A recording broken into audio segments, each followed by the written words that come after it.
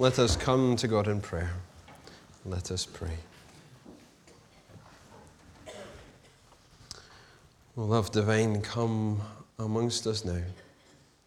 Give us ears to hear your voice amongst all the words, that we might follow after you. And so we ask that the words of my mouth and the meditation of all our hearts would be acceptable, would be open to you, O Lord, our strength and our Redeemer. Amen. I wonder how you would define wisdom. It's a lot harder than you might first imagine. And I guess if you were to try and give me something, you could come up with something quite like the Cambridge Dictionary, which says that wisdom is the ability to use your knowledge and experience to make good decisions and judgments. I won't ask for a straw poll on whether you want to go for that definition or not. But if you were to go with that definition, then when you read about two kinds of wisdom here, you might start to get a little bit confused with James, because he talks about wisdom in a different way. Or what about the word peace? The Cambridge Dictionary has a couple of descriptions, and it summarizes those two positions as no violence and having a sense of calm. That's what peace is. And again, you might come up with something quite different and not quite get where James is coming from, because peace for him is much richer. Because he comes from a Jewish background, he's now a Christian, a leader of the Christian church, but he is saturated in the scriptures of the Old Testament, and so he understood peace and wisdom in quite different ways, in quite fuller ways than we might just reduce them down to in the dictionary. And we'll get to those in a moment. Because in case you're worrying that this is going to be more a lecture with me unpacking lots of definitions of words, let me just show you these four pictures. You may have seen some of these pictures in the news or online or such like. You may have heard about them or read about them. What we have in the red here is Kate Forbes, SNP minister. Bottom right, Franklin Graham, American evangelist. In the middle, Israel Folau, rugby player. And on the left-hand side, Destiny Church, Edinburgh. And in a moment, I'll get around to talking about why I think these are relevant to our passage. But I'm wanting to raise them with you this morning because I think it's important that we are aware of them and we are aware of what may be happening within our society. So let's get into James and then see how what he writes here is relevant for these scenarios.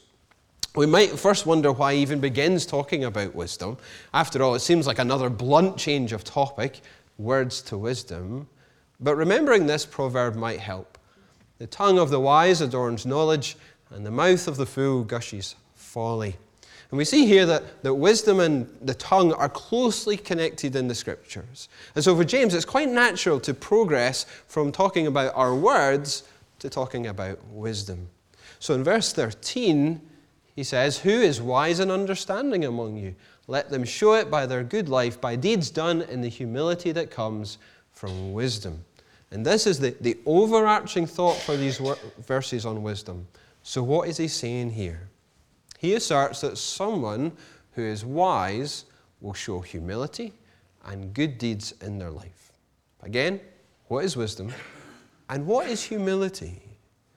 Let's start with wisdom. Wisdom from a biblical perspective is much more than that tepid dictionary definition.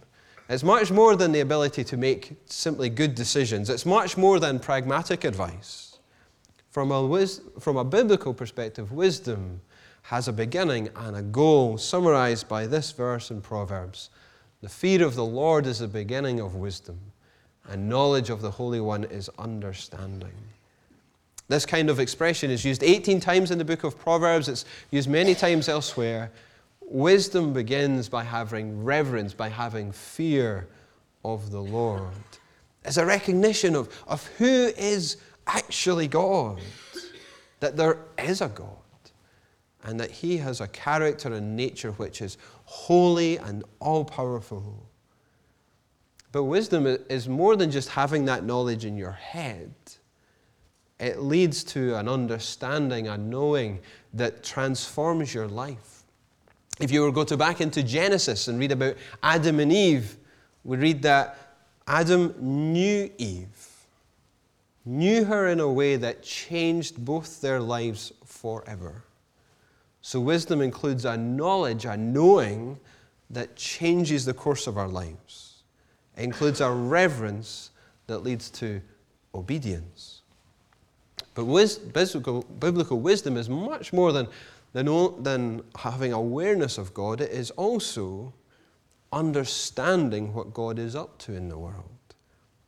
I quoted at the beginning of service these words from the Apostle Paul to the 1 Corinthians. He said, Jews demand signs, and Greeks look for wisdom, but we preach Christ crucified, a stumbling block to Jews and foolishness to Gentiles.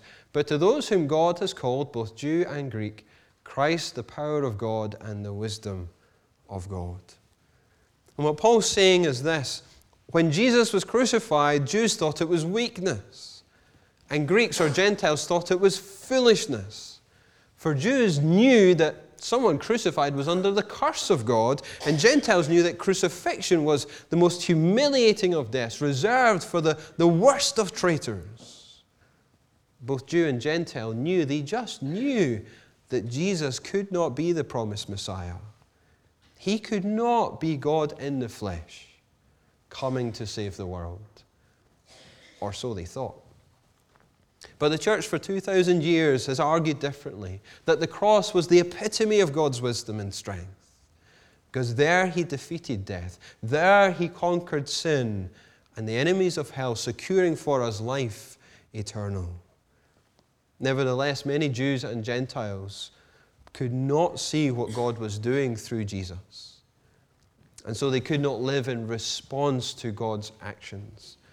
They could not have wisdom in the biblical sense. James says, "Who's wise and understanding among you, let them show it by their good life, by deeds done in the humility that comes from wisdom." To have wisdom includes reverence for God and an understanding of what God is up to in the world, and then living in response. From such true wisdom comes humility, as James says. Because with wisdom comes a right understanding of ourselves before God. We realize that He is God, not us. That He should be calling the shots, not us. We realize also that the life that we have is a gift. A gift. We realize also our limitations. We realize too how messed up and broken we are. That how much we just push God to the side, and yet He still loves us enough to come and die for us. It's no wonder knowing this God and revering this God and knowing what this God is up to in the world should create in us humility, leaving no room for pride or selfishness. And as a result, through humility created by true wisdom, a way of life should be seen that is good and is seen in good deeds. And all of that James captures in one verse. And then he springboards into a description of false wisdom. He writes, "But if you harbor bitter envy and selfish ambition in your hearts, do not boast about it or deny the truth. Such wisdom does not come down from heaven, but is earthly, unspiritual, demonic. For where you have envy and selfish ambition, there you find disorder and every evil practice." James speaks of false wisdom, which is empty of humility, leading to envy and selfish ambition, culminating in disorder and a deepening moral crisis. Again, the words that James used here are very meaningful. Bitter envy is wishing for others to have less or be less. Selfish ambition is being power-hungry and status-seeking, so much so that it leads to divisiveness. James highlights for us the perils of selfish individualism, which he says does not come down from heaven, but is earthly, unspiritual, demonic. Again, more meaningful words. Earthly or earthbound, we might say, shuts out God. It's a false kind of wisdom because it just wants to focus our eyes on the present and on the physical. Unspiritual is used when human feeling and human reason reign supreme in our lives. It tells God to take a hike and unseats him from the throne of our hearts. False wisdom has no fear of the Lord, and so it is unspiritual. It has no reverence, and so it is demonic. It is against, it is opposed to God. And unsurprisingly, as James says there at the end, it leads to disorder and every evil practice. This disorder is not only at an individual level, it is at a level of community, maybe even a level of society. Disorder here speaks of commotion, confusion, restlessness. The same root word is used in Luke 21 verse 9 to talk about uprisings. Jesus there was saying that before he returns, there will be uprisings, there will be restlessness, there will be unsettled global affairs prior to his return. And there will also be increasing persecution, particularly of the church. So let me pause and bring us back to those pictures. Kate Forbes, Franklin Graham, Israel Folau, and Destiny Church. You may not have heard about them, but I've been directed to a number of really helpful sources which highlight some issues around these four scenarios. Kate Forbes is a committed Christian. She goes to church every week and delivered just a few weeks ago the Scottish Government budget. I think she's about 29 years old. Yet she's now been targeted by members of her own party. One such SNP member said, "The last thing our party needs is Kate Forbes climbing the ladder when she has such questionable views on equality." As evidence of these questionable views, that individual linked to a letter published in The Scotsman last year, authored by a total of 15 female MSPs, Kate Forbes being one, and these MSPs raised concerns over the Scottish Government's proposed changes to the Gender Recognition Act. And as far as I know, Kate Forbes is the only one who's been targeted by this SNP member. But she's also the only one that goes to church. She's the only one that's a Christian. She's the only one that holds an orthodox view of human sexuality. And then there are the cases of Franklin Graham, Israel Folau, and Destiny Church, and they all have a degree of similarity between them, though there are nuances. Each one in turn has faced a degree of censure because they hold and have expressed orthodox Christian views on human sexuality. Franklin Graham was booked to speak at the Hydro Centre in Glasgow as part of a UK tour. And that venue is part owned by Glasgow City Council, and Susan Aitken, the SNP council leader, said that allowing the event to go ahead could fundamentally breach the council's statutory equalities duties, i.e., allowing Graham to come and speak here could break the law. Franklin Graham has not attacked anyone.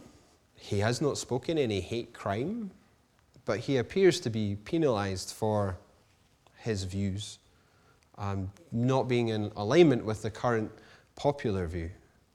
And to some commentators, it would appear to be discrimination based on religious beliefs. And it may be that the council is going to have to explain how they're not in breach of the Equalities Act.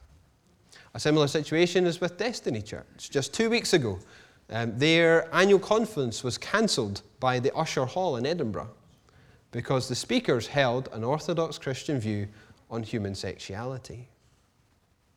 Jumping back to the scenario with Glasgow City Council and Franklin Graham, one commentator wrote, "Miss Aitken is saying that because of equality, someone who holds a view which is, for the moment, still legal, can be banned on the basis that it would be breaking the law to have him speak.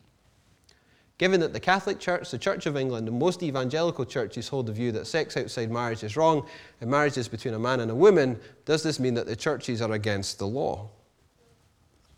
Now, David Robertson kind of likes to poke the bear. He doesn't really hold back, and sometimes he can be really annoying. But there's a bit of me that thinks he's maybe got a point, which is why I quoted him. He goes on to talk about the intolerance of tolerance within our society. And in case you think, oh, David Robertson, slightly retired free church minister. He's kind of crazy and he's kind of really out there and we should just ignore him. This last week, I heard an interview on BBC 5 Live for Inside Track. It was dated the 30th of January 2020, so just a few weeks old. And on it, Martin Bashir, the BBC religious editor, spoke about the Israel-Folau situation and was engaging in conversation with some people on the show. And in it, he referred to a term called totalitarians. I've been practicing getting my tongue around that one. Totalitarians. So here you go. You can talk about that over the dinner table or at work this week. And he summarized that as a worldview which says, unless you agree with every single view that I have and I embrace, I want nothing to do with you and will run you out of town. Now, I know that we are a very mixed bunch of Christians here. And we will have different opinions on human sexuality and any number of other issues. But I would affirm, I believe that we are a place where one and all of us can call this place our spiritual home. Yet in the 4 situations I've outlined, it feels like there's something not quite right. That instead of free speech, we have maybe a form of totalitarians developing within our society. That actually, in the name of tolerance and equality, we have a form of intolerance. And all this brings to mind that famous quote, probably misattributed to Voltaire, I do not agree with what you have to say, but I'll defend to the death your right to say it. We, as Christians, we might say, well, Christians should have the right to proclaim their faith in China and X, Y, and Z, and we stand up for free speech. Do we stand up for free speech here as well? It's often been cited in support of free speech, this quote, because whether we agree with the content or not, free speech is central to democracy. And freedom of speech is only worth something when it affirms the freedom of all people, including the ones we disagree with. So how does that connect with what we have in James today? Well, I wonder, as I say, if we are seeing growing evidence of intolerance, of totalitarians. I wonder if in this we are seeing something of the false wisdom spoken by James. In that false wisdom there is bitter envy, wherein people wish for others to have less or be less. James also spoke of disorder, of ambition that leads to divisiveness, and of a deepening moral crisis. Don't we see something of that in something of this false wisdom in our society and maybe in these situations? I worry that we do. Because a life, a community, a society which is marked by true wisdom displays something quite different, as James makes clear. He says, but the wisdom that comes from heaven is first of all pure, then peace-loving, considerate, submissive, full of mercy and good fruit, impartial and sincere. Peacemakers who sow in peace reap a harvest of righteousness. James says that true wisdom is pure, listing it first to give it priority, because purity is a prerequisite for the other attributes. Purity for James is an unmixed devotion to God. It has got the same root as our words hallowed and holy. We get also purity from that same root word. A person can also be called pure who shares in the character of God, who walks in God's ways. With such purity, true wisdom should be humble, as we've seen. It should have an appropriate understanding of self, giving true reverence to God. And because of all of that, it leads to these other characteristics. True wisdom is peace-loving. It seeks unity, at oneness. It seeks good relationships. True wisdom is considerate, which is a way of grouping together ideas like gentleness, patience, kindness. True wisdom is submissive, or we might say teachable, willing to yield to the truth of God.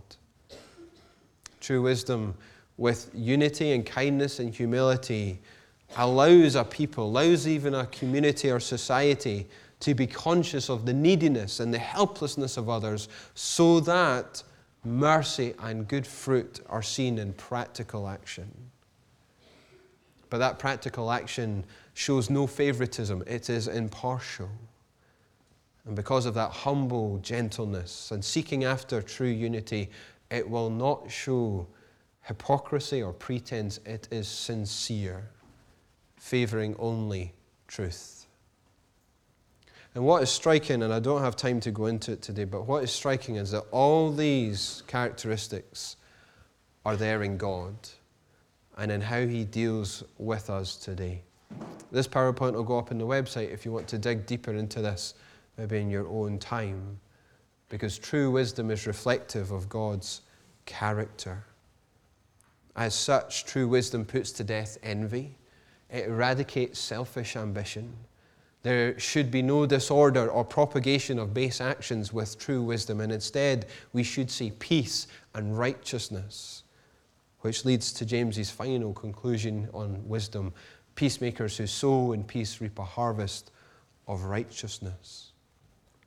The peace that James speaks of is influenced by the Old Testament, where the word peace is known as shalom, which is more than the absence of conflict. It's more than just having calm, and it's more than non-violence.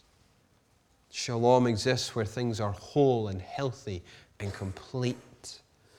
And so the Old Testament speaks of shalom in a way that is multidimensional, where well-being is spiritual, it's also psychological, it's physical, but it is also social.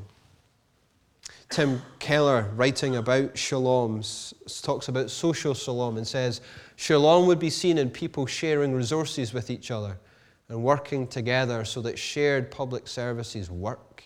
The environment is safe and beautiful, that schools educate, businesses flourish, and poverty and hunger are minimal. When shalom comes upon a community, even a society, there would be wholeness of relationships with truth, righteousness, and justice evident. And because of such depth to shalom, even just social shalom, James speaks of peacemakers rather than peacekeepers. A peacemaker sometimes has to confront the issues, the problems needing addressed, disrupting a community or even a society in order to deal with the root issue. Peacemakers work to make peace, tilling the ground, rooting out the weeds, and as they do, they create an environment whereby their labor leads to a harvest of righteousness, a harvest that is reflective of God and thus true wisdom. So when voices raise up in our media, or amongst our politicians, or when public venues refuse a platform for voices that they disagree with, does this speak of true wisdom? Does it convey humility, gentleness, and openness to the other, even amidst disagreement? Is it impartial? Is it being honest about its motives?